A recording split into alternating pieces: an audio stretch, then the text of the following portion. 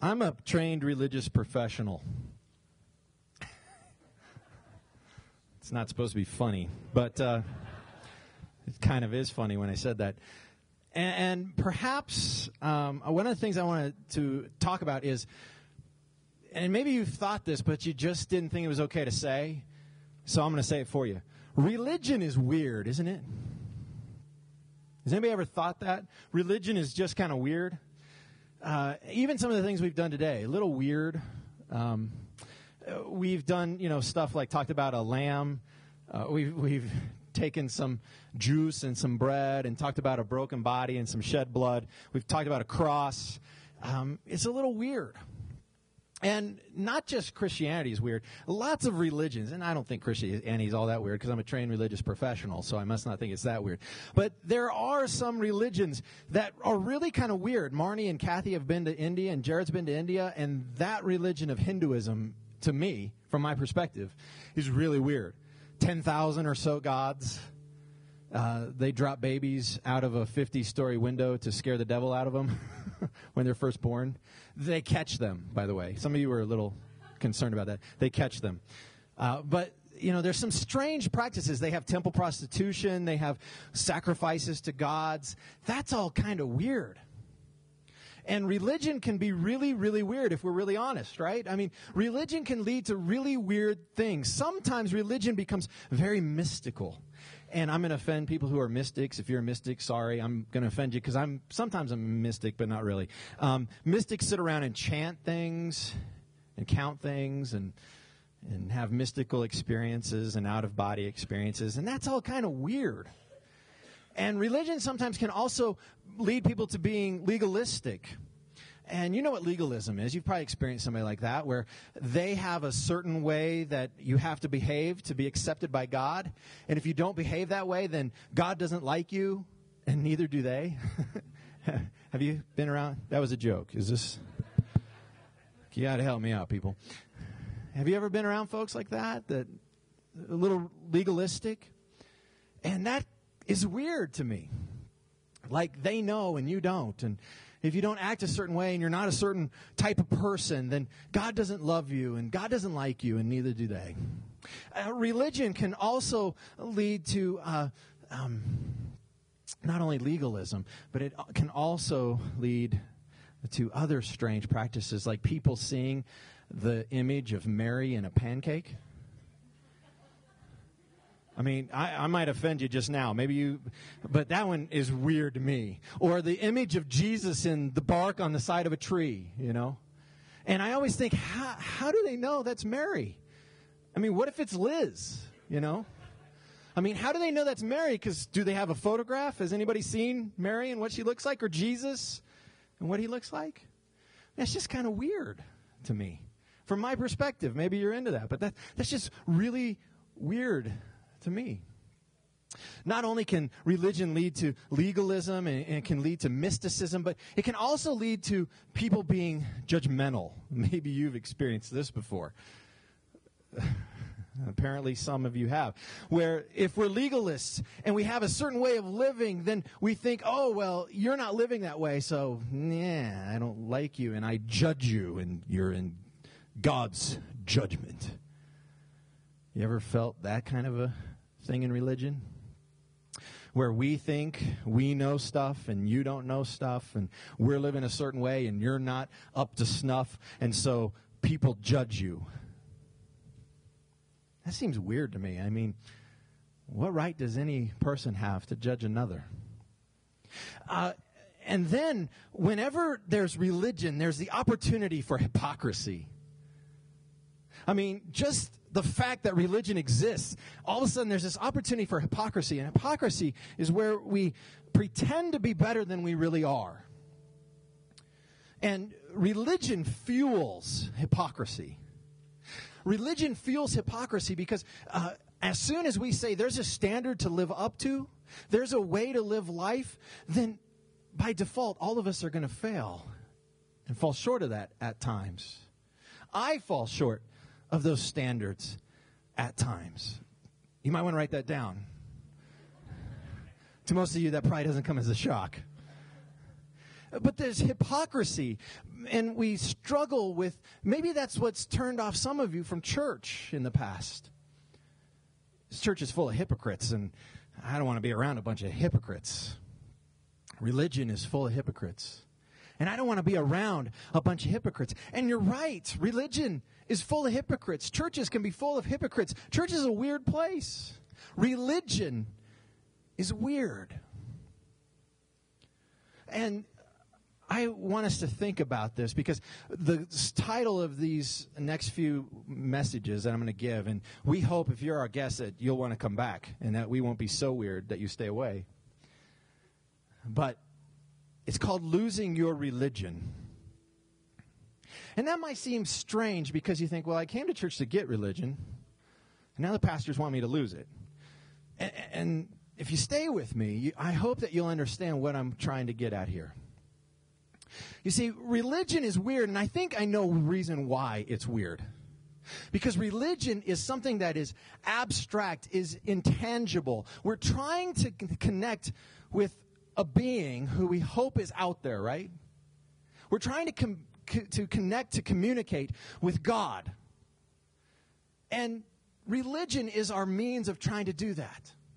We're trying to communicate with this God. We're trying to connect the sacred with the secular, the known with the unknown. And sometimes it makes us do weird things. In fact, sometimes it seems that the weirder, the harder, or the otter,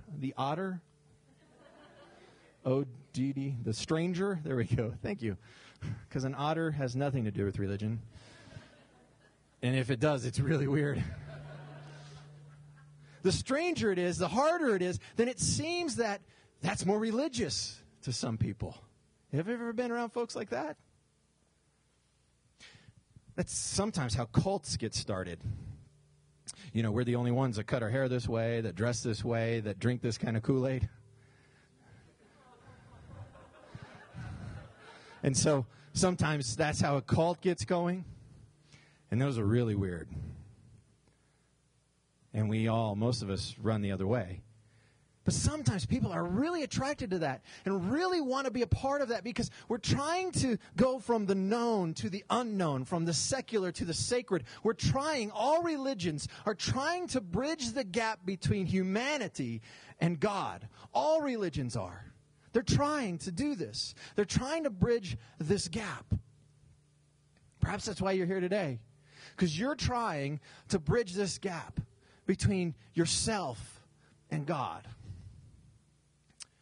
Well, I want to spend some time thinking about how do we bridge this gap? Is there a gap? I want us to spend a little bit of time looking at religion and how perhaps religion doesn't always help us in bridging this gap. And we're going to turn to a passage of Scripture that you had no idea was coming this morning because you came to hear about Jesus' resurrection. You're going to hear about it in a different way.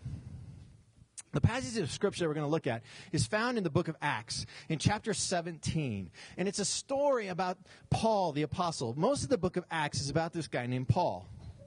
And Paul is an apostle. He was a sent one. He has a message to send out to the world about Jesus Christ. And Paul finds himself in a city called Athens in chapter 17 of Acts. Now, perhaps you don't know what to make of the Bible, and that's okay. You don't have to believe in the Bible to learn from the Bible. In fact, if you say, I don't believe the Bible, then my question to you is, which part? Because the Bible is actually a bunch of documents, letters, writings that were all kind of stuck together about 200 to 300 years after Jesus Christ rose from the dead. And so when you say, I don't believe the Bible, well, which part do you not believe? You see, this part in Acts is telling us some of the early history of the church. It's just recounting what happened. And here it talks about Paul's journeys, and we learn about Paul being in Athens. And we begin in verse 16. While Paul was waiting for them in Athens, he was greatly distressed to see that the city was full of idols. Now, he's walking around Athens.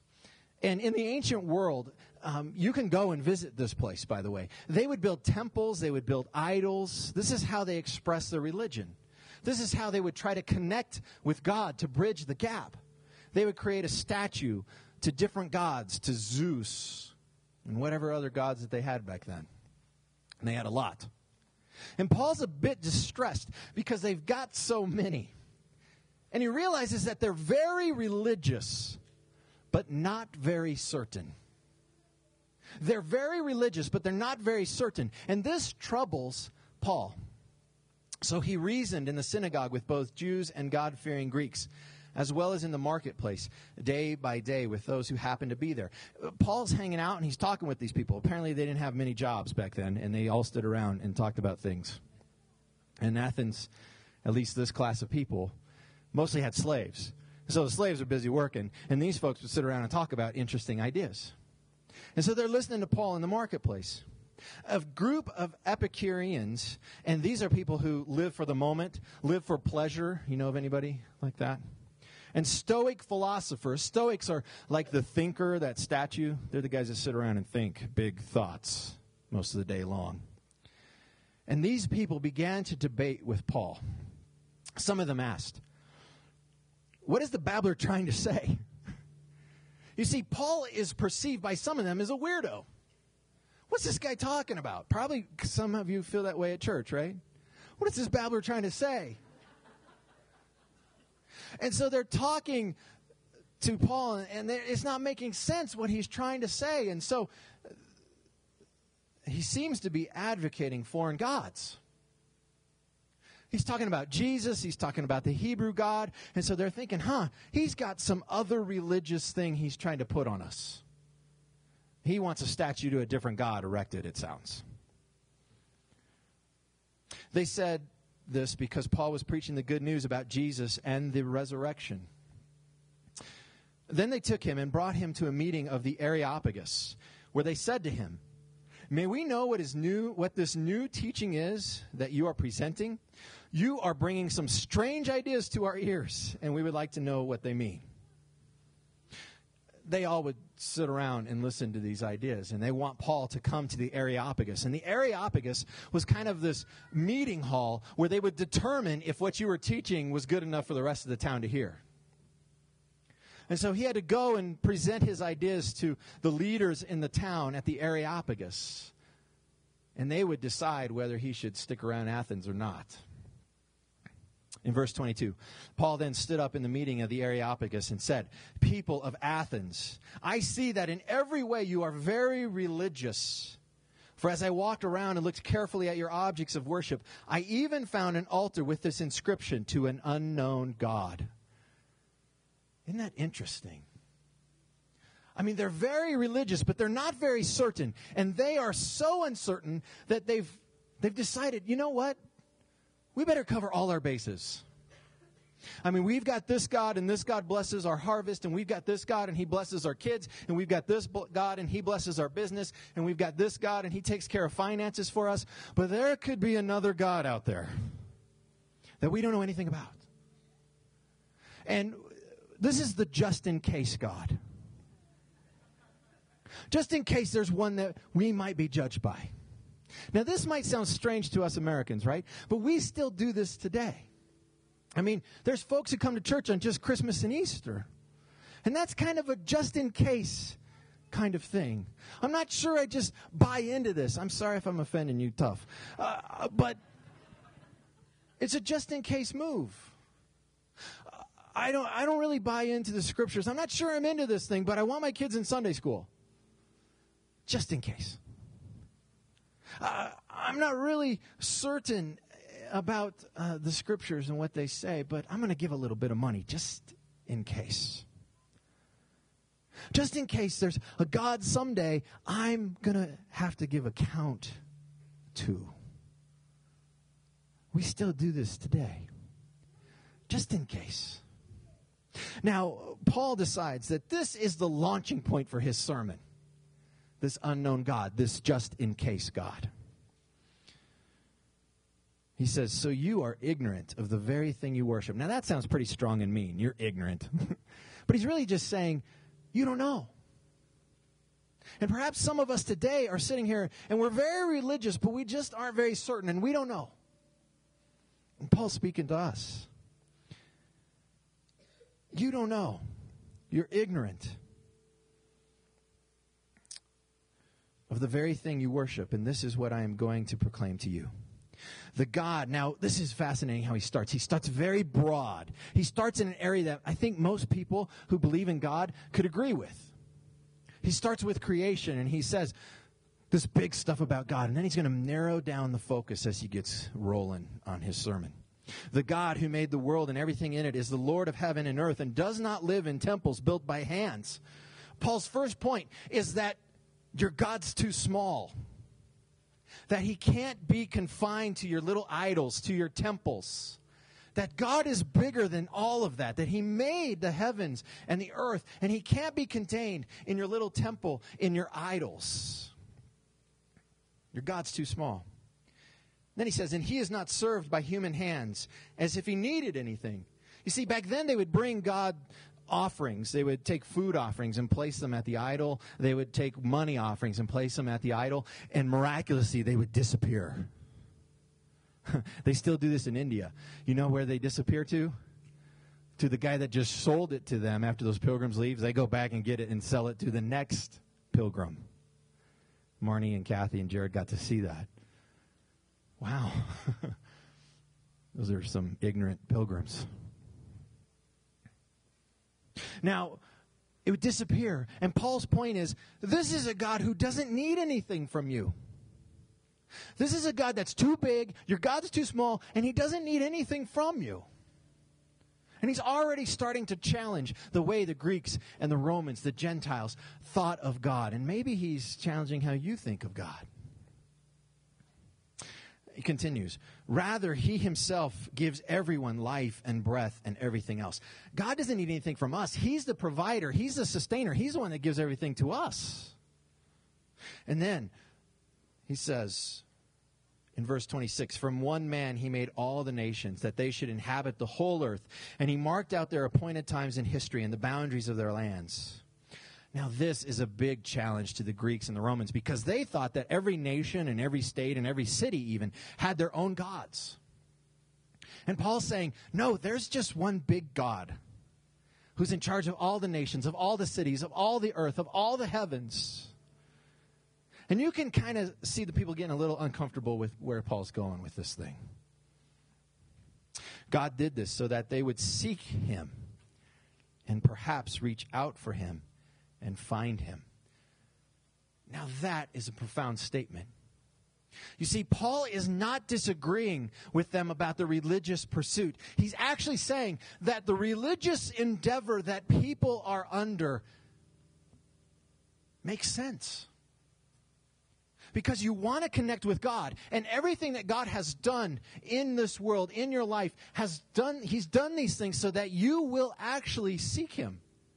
So that you will perhaps even reach out to him.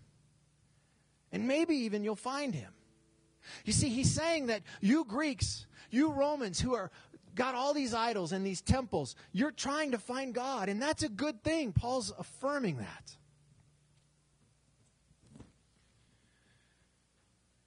You're trying to reach him. And then he says something that blew their minds because they didn't think of it this way. Though he is not far from any of us. You see, they thought the gods were very, very far away, not near. But Paul says God's near to us. And now he's going to go on and tell us how near. For in him we live and move and have our being. As some of your own poets have said, we are his offspring. You see, now he's saying, some of your philosophers and your poets, they even get this. They understand some of these things. They've got a little glimmer of understanding about God. But now Paul's going to explain it all to them. Therefore, since we are God's offspring, we should not think that the divine being is like gold or silver or stone, an image made by human design and skill. In the past, that's a key word. In the past, you see, something new has occurred. In the past, God overlooked such ignorance. But now, something new has happened. He commands all people everywhere to what? To give him money. To offer sacrifice. To go to church. To get good grades. To be a good citizen. To vote for the right people. No. He says simply, to repent. Now, when we see that word repent in our day and age, we think of turn away from your evil deeds, right? But this word in the Greek actually means to change your mind. You see, the Bible writers, the writers and the speakers and the teachers in the Bible understood that the only way for people to actually change their behavior was to change their mind. How many of you have children? Anybody? I mean, the only way to get them to do what you want them to do is to change their mind. But Dad, I won't get hit by a car. I'm invincible. I can do whatever I want. Sometimes that's a difficult one to break through. Maybe you just have to hit the kid with the car to change their mind. It will work, though, right? They won't see a car differently ever again. But to change the behavior, you have to change the mind. And Paul says here, what God wants is for you to repent, to change your mind. This is a game-changing speech for the the folks in Athens, the Athenians. That sounds like a strange word, but it's right. Then he says this, for he has set a day when he will judge the world with justice by the man he has appointed. He has given proof of this to everyone by raising him from the dead. Paul here is just saying everyone is accountable. Everyone is going to give account before God. And you're very religious, you Athenians, but you're not very certain. You see, their religious system even told them, we're going to be judged. We better have the just in case God. Just in case. And Paul is saying that you're reaching out to God is a good thing, but it's not the whole story. It's incomplete. The whole story is that God is reaching back to you. That God has sent his Son, his one and only Son, to live the life that you and I could not live and die the death that we should have died. He reached back to you, to me. And Paul gives us the complete story. Religion is our means of reaching out to God. But God, outside of religion, is reaching back down to us. When they heard about the resurrection of the dead, some of them sneered. It happened back then too. Well, perhaps that's how some of you feel today. Yeah, I'll go to church, but can't get into this Jesus rising from the dead thing. And that's okay. That's been a response ever since it happened. The strange thing is, Paul goes on and he says this, but others said, we want to hear you again on this subject.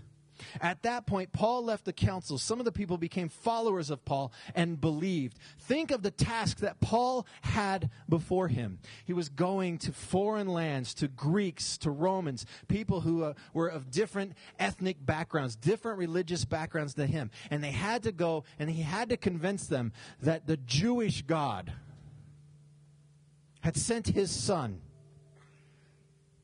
Hey, God has sent his one and only Son, Jesus, and you should put your faith in him. Oh, really? That's interesting. And I should follow Jesus? Yes, you should follow Jesus. Okay, where is he? Well, he died. He died? How? Well, by crucifixion. But don't let that stop you. Paul, you're a Jew, and your station's just, your nation is just kind of the walkway for the Romans and the Greeks. And your God has died? I mean, there's nothing special about this God, Paul. I mean, the immense task that Paul has of going to people who have all these gods, who think big thoughts, who are skeptical to begin with. to try to convince them about Jesus being raised from the dead. One thing that was in Paul's favor is that he could get on a boat with the people who wanted to find out more. And they could go to Jerusalem, and they could talk to people who actually talked to the risen Jesus. They could actually go and visit with people who had breakfast with Jesus after he rose from the dead. You see, this is a key point.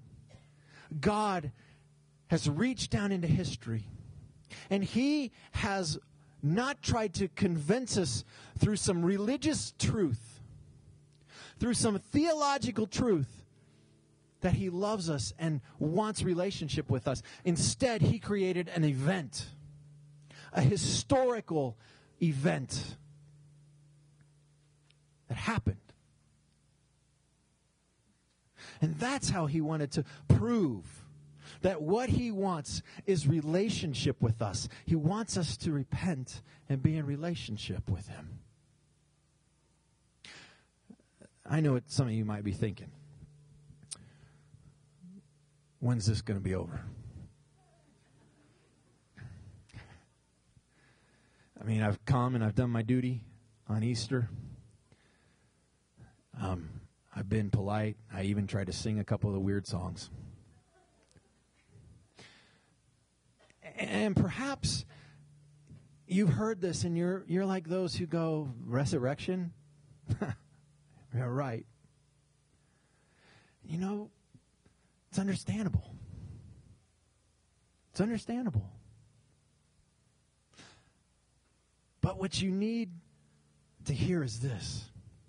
If it's religion and religious people that have driven you away from church, if it's weird practices and traditions and rituals of religious people, if it's judgment and legalism and strange mysticism of seeing Mary in pancakes that has driven you from Christ, then you haven't actually rejected Jesus Christ. You've rejected religion. And in my opinion, sometimes you have to lose your religion to find God. Sometimes we have to lose our religion to find God because religion is weird and it has all these rules and regulations and people judge us and people throw rules in our face and we're not doing it right. And some people are hypocritical, even pastors. And it gets in the way of us actually coming to repent and believe in Jesus.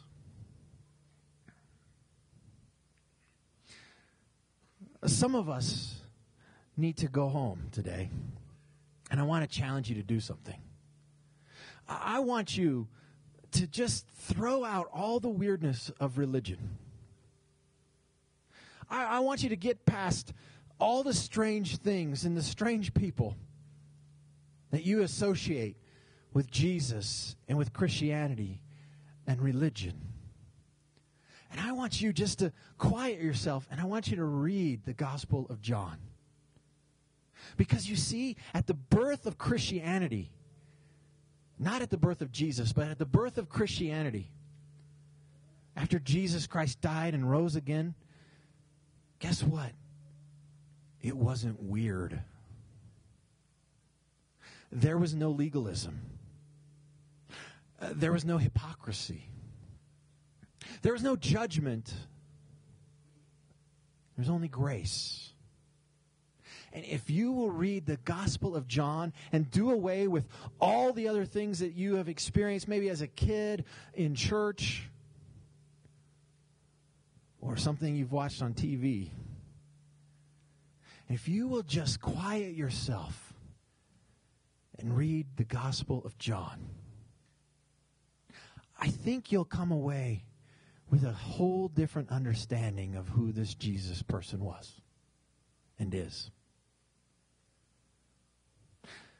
And I think you'll find that it's not as weird as you might be thinking it is. That's my challenge to each of us. Next week, we're going to take a look and continue our series on losing our religion, losing your religion. Because like I said, many people are religious, very religious, but many people are very uncertain. And one of the things that you can walk out of here today is certainty.